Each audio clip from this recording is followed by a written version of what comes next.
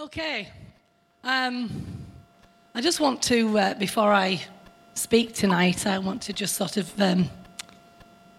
set it up a little bit, because in this place we're speaking to many different categories of people. You know, there's people who've had a religious background. We've got people who've never been in church in all their lives. We've got, you know, all sorts of stages of understanding. And sometimes it's very difficult to know how to pitch a thing when we speak, because, you know, we want to bring revelation, but at the same time, sometimes it can be just a little bit difficult to know how to pitch it. So what I'm basically asking for you is to be tolerant and to be patient, because sometimes, you know, there are things that I bring because I know God's dealing with me and trying to strip away stuff that I've sort of carried all my life. I mean, I was born into a family of believing Christians, and I've never known anything else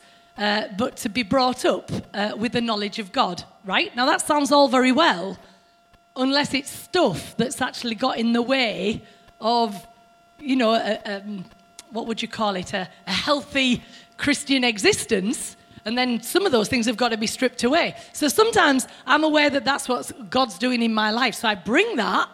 And yet some of you out there are thinking, well, I've never had that in my life before, so why are you telling me about that? You're only basically telling me something I didn't need to know. Does that make sense? But that's why I recognise that as a house, we all need to be contributing into the pot. Because if I only look at it from my point of view, I'm going to miss some people. But if you're speaking out of your experience, we're going to reach everybody. Does that make sense? So I'm going to do my best to try and keep it general, but who knows? Anyway, I really felt that what God wanted me to bring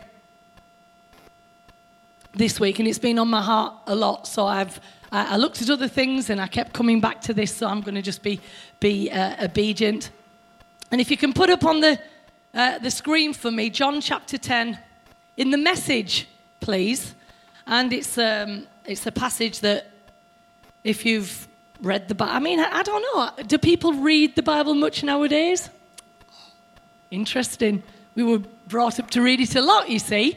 And don't get me wrong, I'm not making that as a suggestion that you should. It's just that, can you see how things have changed?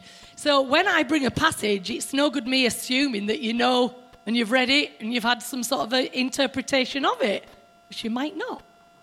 But I'll do my best. I need some hankies. I know that's what I'm going to need any minute, so can somebody help my... I think I've got some in the middle of my pocket. Oh, somebody's gone anyway. All right. Basically, this... Oh, thank you so much. See? As I often say, I'm a bit of a blubberer. Get very emotional. This story, well, it's Jesus talking to a bunch of people. If it's coming up in a little while, John chapter 10, verse 1. Some of you will be familiar with it, others won't, so I'll just read it.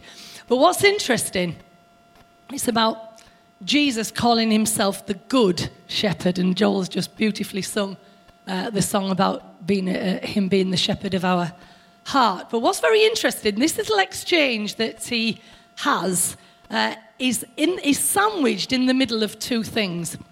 Just before this exchange, there's been a story of a blind man being healed. And it's really quite lovely. This guy who's been blind from birth gets healed. He really pisses off everybody with that. I mean, would you believe that the leaders of the church of the day get so upset because Jesus has healed a blind man? Makes you think, what's that all about? Why would anybody be upset at somebody being healed? Well, I'll tell you straight away now. It's because in those days, if you were sick or born blind, it was because you had done something wrong, and therefore you deserved what you had. That was just what you had coming to you. So the very fact that Jesus would heal somebody was suggesting that they didn't deserve what they had, and somehow they were getting something of a gift or something of a grace. Very nice. And that's exactly why these leaders of the religious leaders at the time were so unhappy. So that's just what's happened. And then we have this exchange. And then after that, in the next chapter, we have a festival going on, which was celebrating what we understand today is Hanukkah, which is a Jewish festival. We'll get to that later, but I'm just placing it for you, if that's okay. This is where this story is, so that the people who Jesus is talking to are the people who've experienced this blind man getting healed, and they're also about to go to this festival. So let's just read it together. I'm reading it from the Message, but if I look at any verses later, can you put it up in the New King James, please? Thank you. This is just nicely to read it. So it says this: "Let me set this before you as plainly as I can. If a person climbs over or through the fence of a sheep pen instead of going through the gate, you know he's up to no good, a sheep rustler. The shepherd walks right up to the gate, the gatekeeper opens the gate to him, and the sheep recognize his voice. He calls his own sheep by name and leads them out. When he gets them all out, he leads them and they follow because they are familiar with his voice. They won't follow a stranger's voice, but will scatter because they aren't used to the sound of it."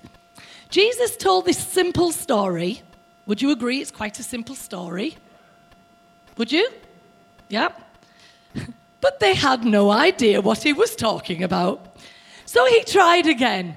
"I'll be explicit then. I am the gate for the sheep. All those others," and this, we're going to come back to this verse in a minute, but in the New King James Version. "All those others are up to no good, sheep stealers, every one of them. But the sheep didn't listen to them. I am the gate. Anyone who goes through me will be cared for, will freely go in and out and find pasture." I love that, because I believe that, I've been in church a long time, but that was never showed to me like that. It was, you'll go in and you're going to be locked in, the door's going to be barred, and you won't be able to enjoy anything of life. But it says here, you'll go in and out and find pasture. Sounds like a good life to me, doesn't it to you? And if that's not what you're experiencing in your Christian life at this moment, then something's not right. Will you accept that from me? Because Jesus offers in and outness. That means flexibility, movement, freedom, and pasture. Sounds all right to me. I could just stop there and say, right, couldn't we? Awesome. Anyway, let's carry on. But look what it says then. "A thief is only there to steal and kill and destroy. I came so that they can have real and eternal life, more and better life than they ever dreamed of. I am the good shepherd." Now, let me say that again, but let me say it better, because I read it quite wrong. I am the good shepherd. The good shepherd puts the sheep before himself, sacrifices himself if necessary. A hired man is not a real shepherd. The sheep means nothing to him. He sees a wolf coming and runs for it, leaving the sheep to be ravaged and scattered by the wolf. He's only in it for the money. The sheep don't matter to him. Right, let's just leave that there and talk about it for a little minute. You see, if we picture there's a whole bunch of sheep owned by different people, but they're all penned together in one place. Because that's how it used to be in those days. They used to have sheep owned by many people, but at night time they'd gather them all together.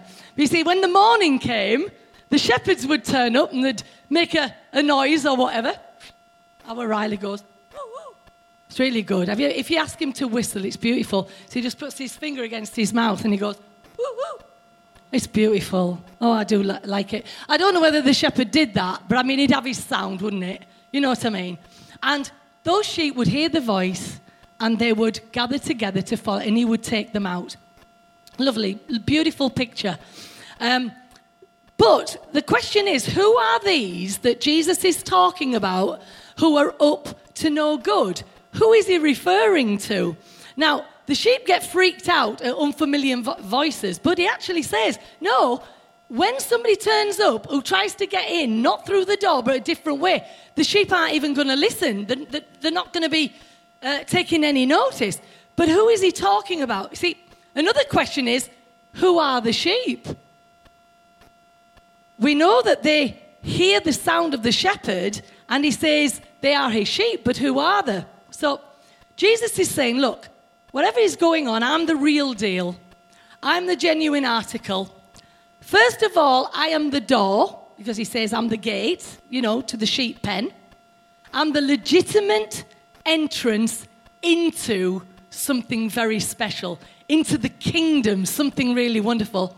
And secondly, he's also the good shepherd of the sheep. Good shepherd. Now, the very fact that he's talking about being good means that potentially he's pointing out that there are those that are bad. Wouldn't you agree? You can respond. Really is okay. So now, let me tell you this. He says, these others, up to now, they've been nothing but thieves and robbers. Now, my history is, when it gets to that verse, and I can't remember what verse it was now, because I had it in the message, so I haven't picked it out, but it says, the thief comes only to steal, to kill, and destroy. Now, my history was that this was talking about the devil. So there was only two people in this story. There was either God, who was the good shepherd of the sheep, or there was the devil, who basically was the thief, and he came and climbed in through whatever was not the door and tried to kill and destroy the sheep. Now, I don't know, that might be an interpretation, but we do have a problem that, because he doesn't just talk about there being one thief and robber. It says, all those who came before me were thieves and robbers. So how can we just be talking about, quote, the devil or Satan, whatever you want to call it? Is this making sense? He says, all those, and actually, will you put that up? It's verse 8 in the New King James, if you can do it for me. It says, all who ever came before me were thieves and robbers. So who are all that came? Have you put it up there? So at least, which verse is it? Somebody point it out. Bottom, right. All who ever came before me are thieves and robbers. But then he says that, but the sheep didn't listen. So who are all these that came before him? I was told that it was just the devil. Who else heard that? Who else was given that? Right? But he says, all who came before me. So he must be talking about, now, is he talking about Abraham? Is he talking about Moses? Is he talking about, the people of, I don't think so, because they were written up pretty good, weren't they? So thieves and robbers, so let's give this some historical context. You might enjoy this, you might not. You might be bored out of your pants, but who cares? I like finding stuff out, don't you? I like it when my theology gets challenged, because I don't want to be stagnant. I don't want something that was handed to me as a kid from my parents, and literally now I'm coming up 57 in a few months, and I'm thinking, is this all it's going to be? No, it's developed, it's grown, it's become more amazing than it ever was, and it's all because I was willing to let go of some stuff and pick up fresh revelation. And this is what we're trying to do tonight. So just hang with me. So who are all those who came before him? Now, up to Jesus' appearance, there had been many self-proclaimed messiahs. Did you know that? Google it. It's so exciting. I'm going to give you some of the names. See, when it talks in the Bible about the age to come, the world to come, and how many times do you read that? It's not talking about eternity after we die, it was talking about, in the minds of the Jewish people, the age to come and the world to come was when this Messiah was going to arrive, this guy that was sent by God, who was going to deliver them from the oppression of the Romans, or before that it was whoever else it was, the Babylonians, and then before that it was somebody else, and before that was somebody else. Do you get me? So they had this great idea that this age we are in is an age of oppression, but in the world to come and in the age to come, we are going to be delivered because God's going to send a man and we are going to be delivered. That's the Messiah. Do you get it? So they're looking for this Messiah. So would you like to hear some of the Messiahs that came in the first century around the same time as Jesus? Do you want to hear? Some great names. Athronges. Get that one. Do you know he was actually a shepherd? Ooh. So when he's talking about, I am the good shepherd. Oh, isn't it interesting that we had somebody who was a self-proclaimed Messiah who actually was a shepherd? Ooh, I think that's dead good. Anyway, okay. He was a right rebel and he led a revolt and he got a whole bunch of people killed, and of course he didn't win or anything like that. Then there was a guy called Simon of Perea. You might say, well, why are you telling us all this? I'm just building up my case, if that's all right.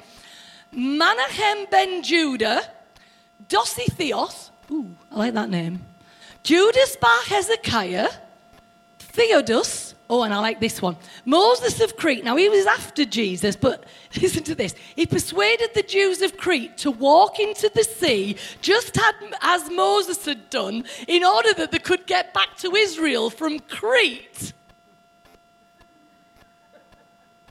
It says disastrous results. I think so. Can you imagine? It's a bit like King Canute, isn't it? You know, you will stop or whatever. So anyway, point I'm trying to make, there was a whole bunch of self-proclaimed messiahs who decided that here we are, we're here, we're going to deliver the Israelites. So when Jesus comes on the scene and he says, I'm the real deal, of course, if you look at the scriptures around this particular part, they're asking him all the time, are you the Messiah? Are you the Christ? Because they're desperate to find out, has the moment come when we're finally going to be delivered? So they were familiar with self-proclaimed messiahs. Jesus was just another one to them.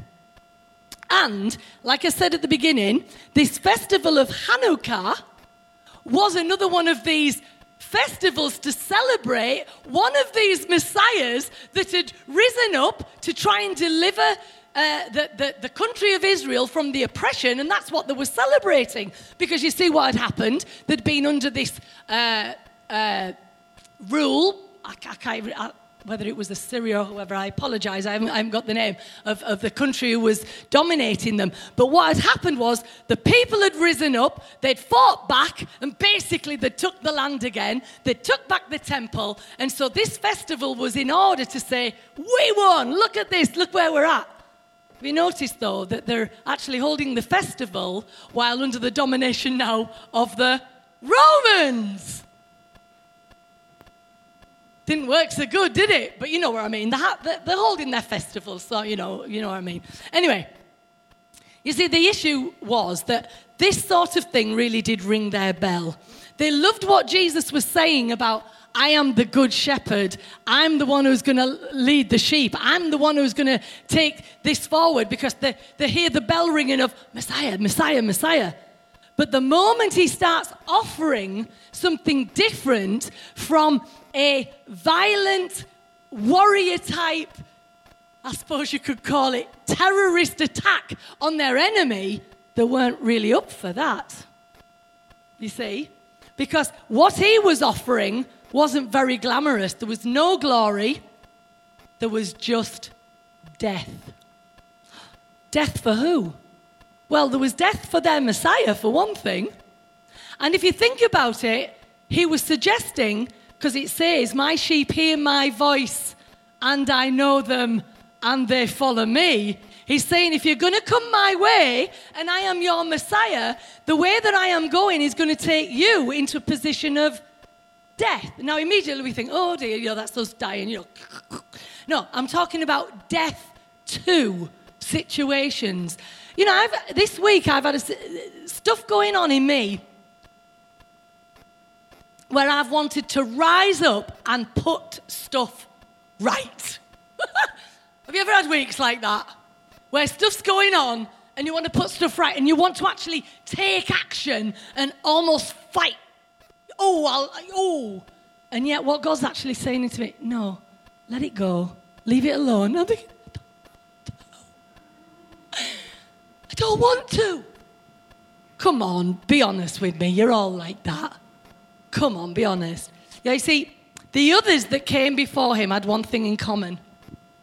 They gathered to the energy of hate and violence and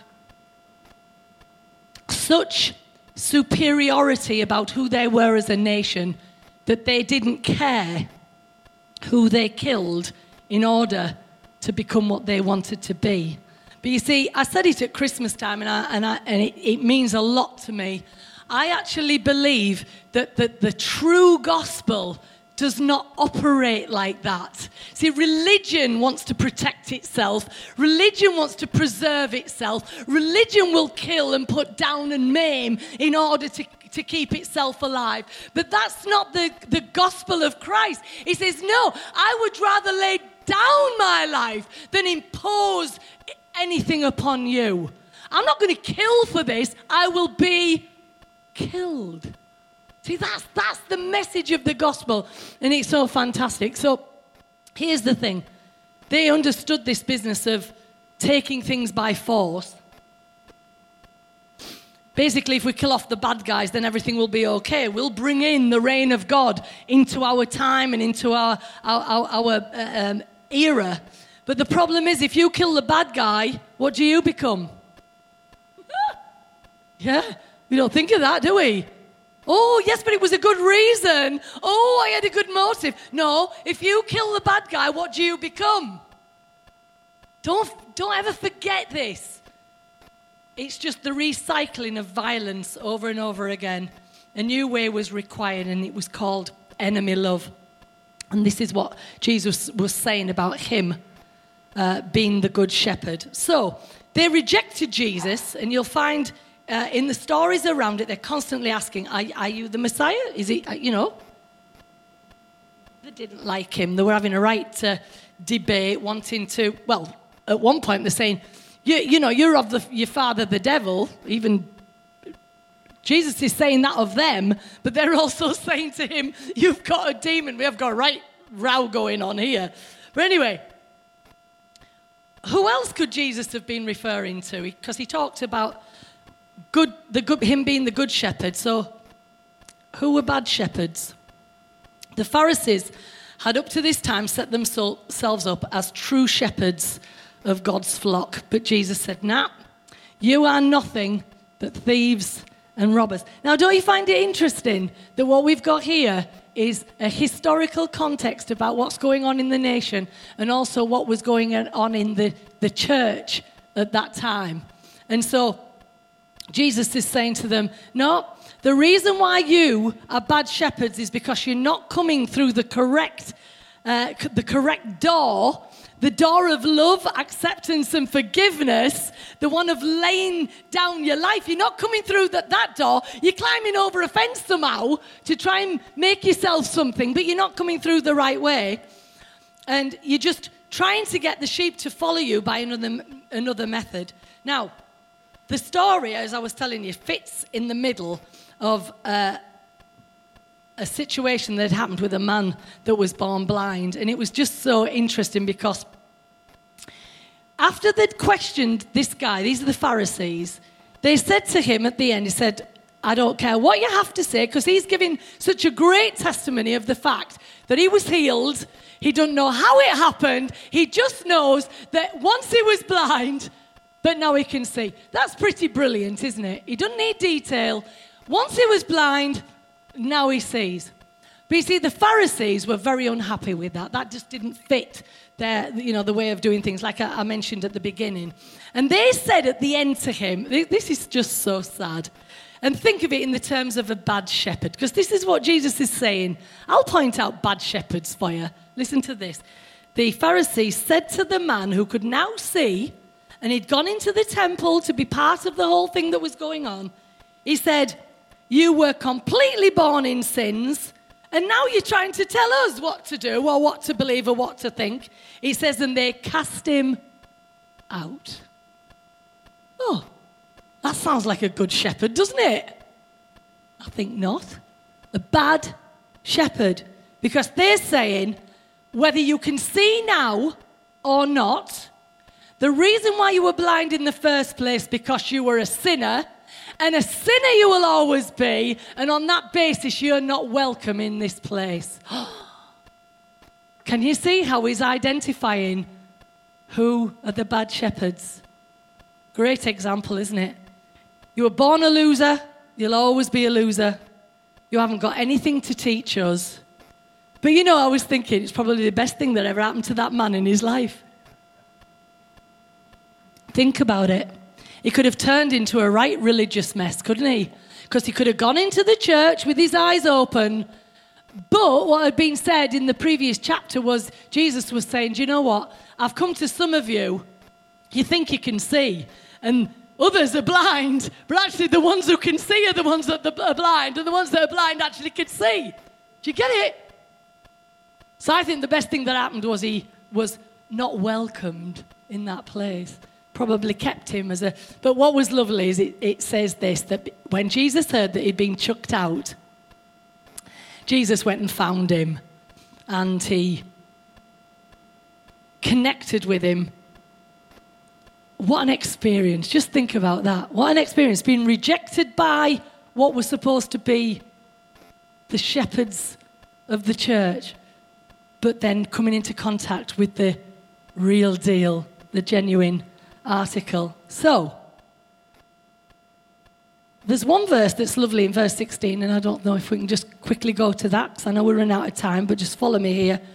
It says this, and other sheep I have, which are not of this fold, them also I must bring, and they will hear my voice, and there will be one flock and one shepherd. Oh, that's great, isn't it? What is this talking about? He's actually saying that, okay, there are sheep here that hear my voice, they hear my sound, they follow me. But he's saying, there's others out there that are my sheep, and I'm going to bring them in. Do you know, I think that that's absolutely amazing, because I believe that in every culture, in every religion, in every part of the world, there are sheep who are hearing the sound of Jesus, and they don't even know it's Jesus, but they hear the sound and they're thinking, I know, I get that sound, and they follow it, and they're not even sure what's going on. But he says, I'm going to gather them, and there will be one flock with one shepherd. Isn't that just awesome? I think that's amazing. Now, listen to this. Jesus is not just the good shepherd of those who believe. The sheep are not just exclusive to what we call Christianity, but they're found everywhere. But this is what I want to say, and I want to take you to John chapter 3, verse 20, please, if you can, in the New King James as well. How do you know if you are a true sheep?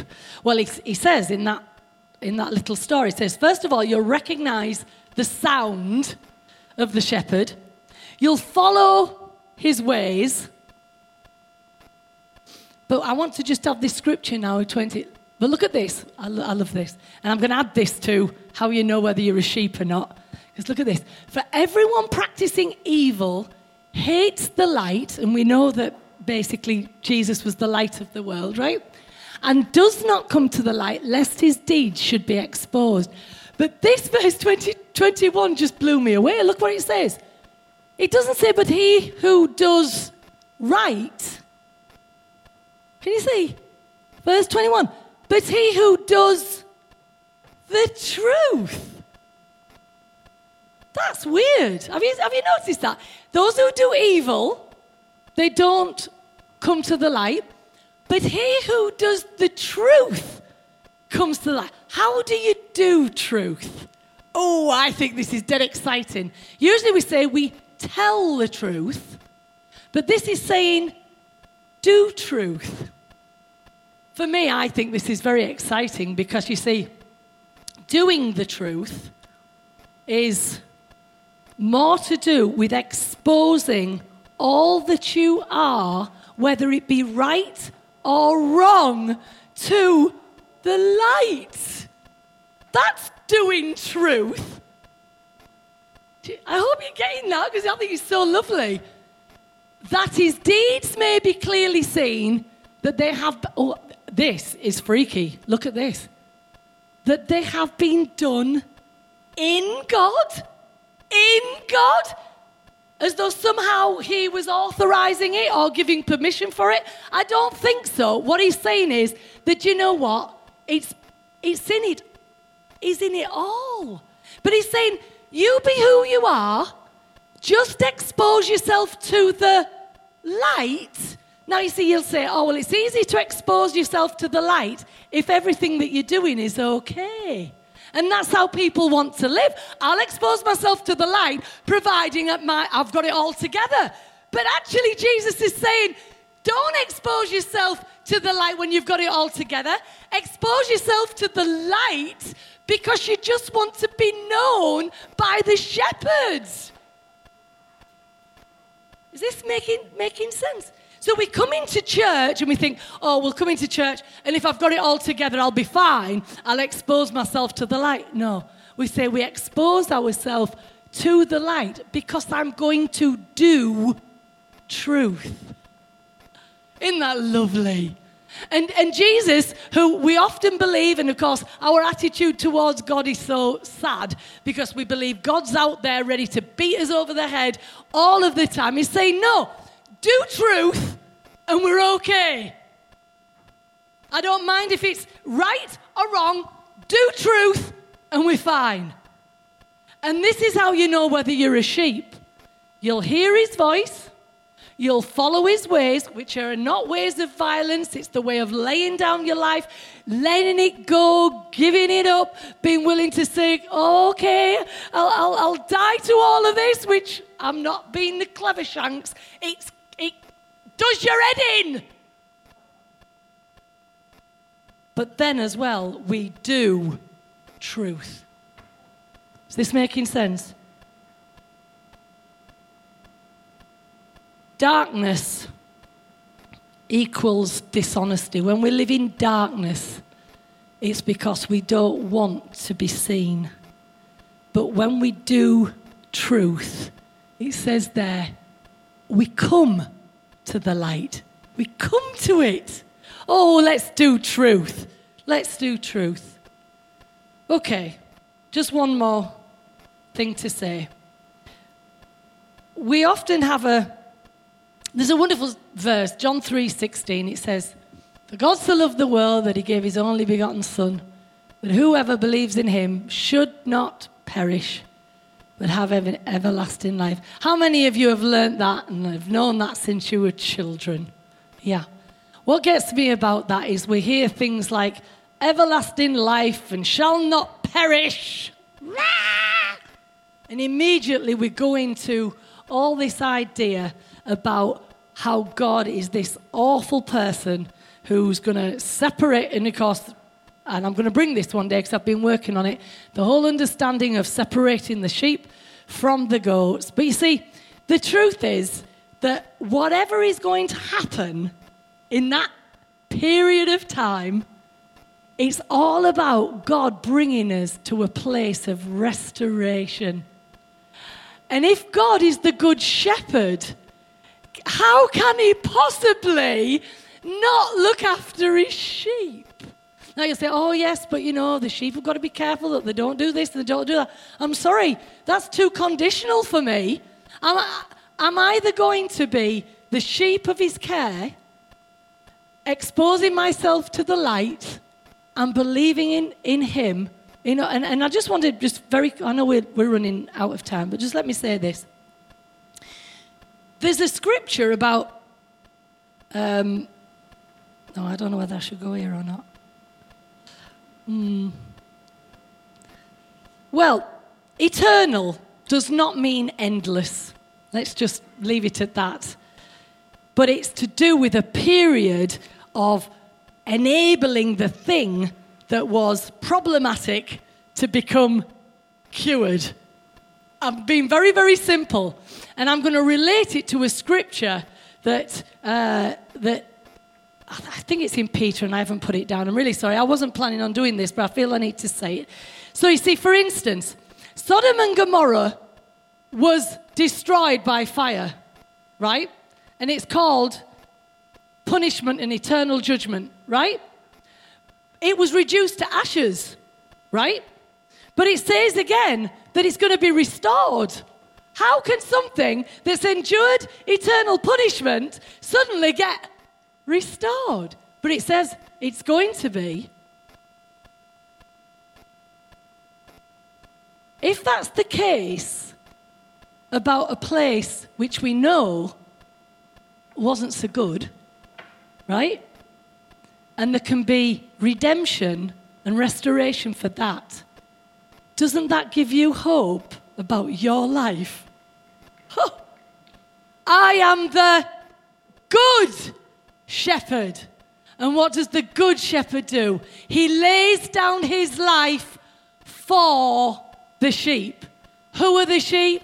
The sheep are the ones who hear his voice, follow his ways, and what? Do truth. What's doing truth? It's not making sure we're getting it right. It's saying whether I'm right or whether I'm wrong, I'm exposing it to the light, and God's saying, you're my sheep. Anybody happy about doing truth more than they ever were? Jeff said something, I think it was Jeff, but he says the church ought to be the place where we can be open and truthful about where we are. Now, 12 years ago, it didn't go well with me when I was truthful about myself. It really didn't, because everybody wants people who profess to be Christians to be so perfect and getting it all right, and it's ridiculous. It just does not work. What we have is an incredible shepherd who looks after his sheep, right? And I'm just telling you, in this place, we are creating an environment where people can do truth. Yeah. And be a sheep. Is that okay? Does anybody feel that they want to respond and do some truth? I don't mean stand here and, blurt out all your history or whatever. Who wants to say, do you know what? I get that. Suddenly something's dawned on me. Doing truth is not getting everything right. Doing truth is just being open to the light. Anybody feel you want to do that?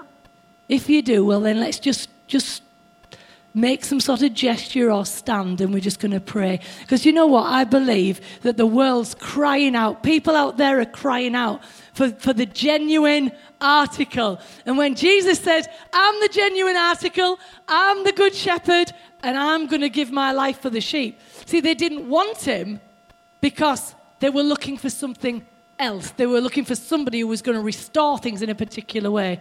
But what people are looking for is people who are willing to do truth and say, regardless of my life, I am known by the shepherd, I'm loved by the shepherd, I'm forgiven by the shepherd, he knows my name, and you know what? I'm going in and out and I'm finding pasture.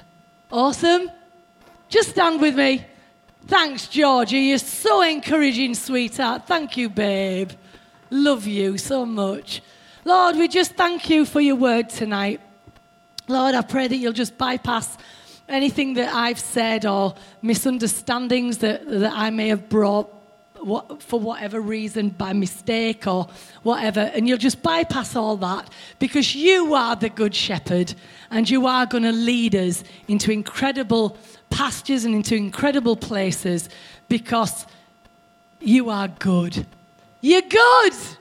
And we bless you, Lord, that you're good. So, Lord, as we go our way now, I pray that your Holy Spirit will be hovering over people's lives, bringing to life the word that has been spoken.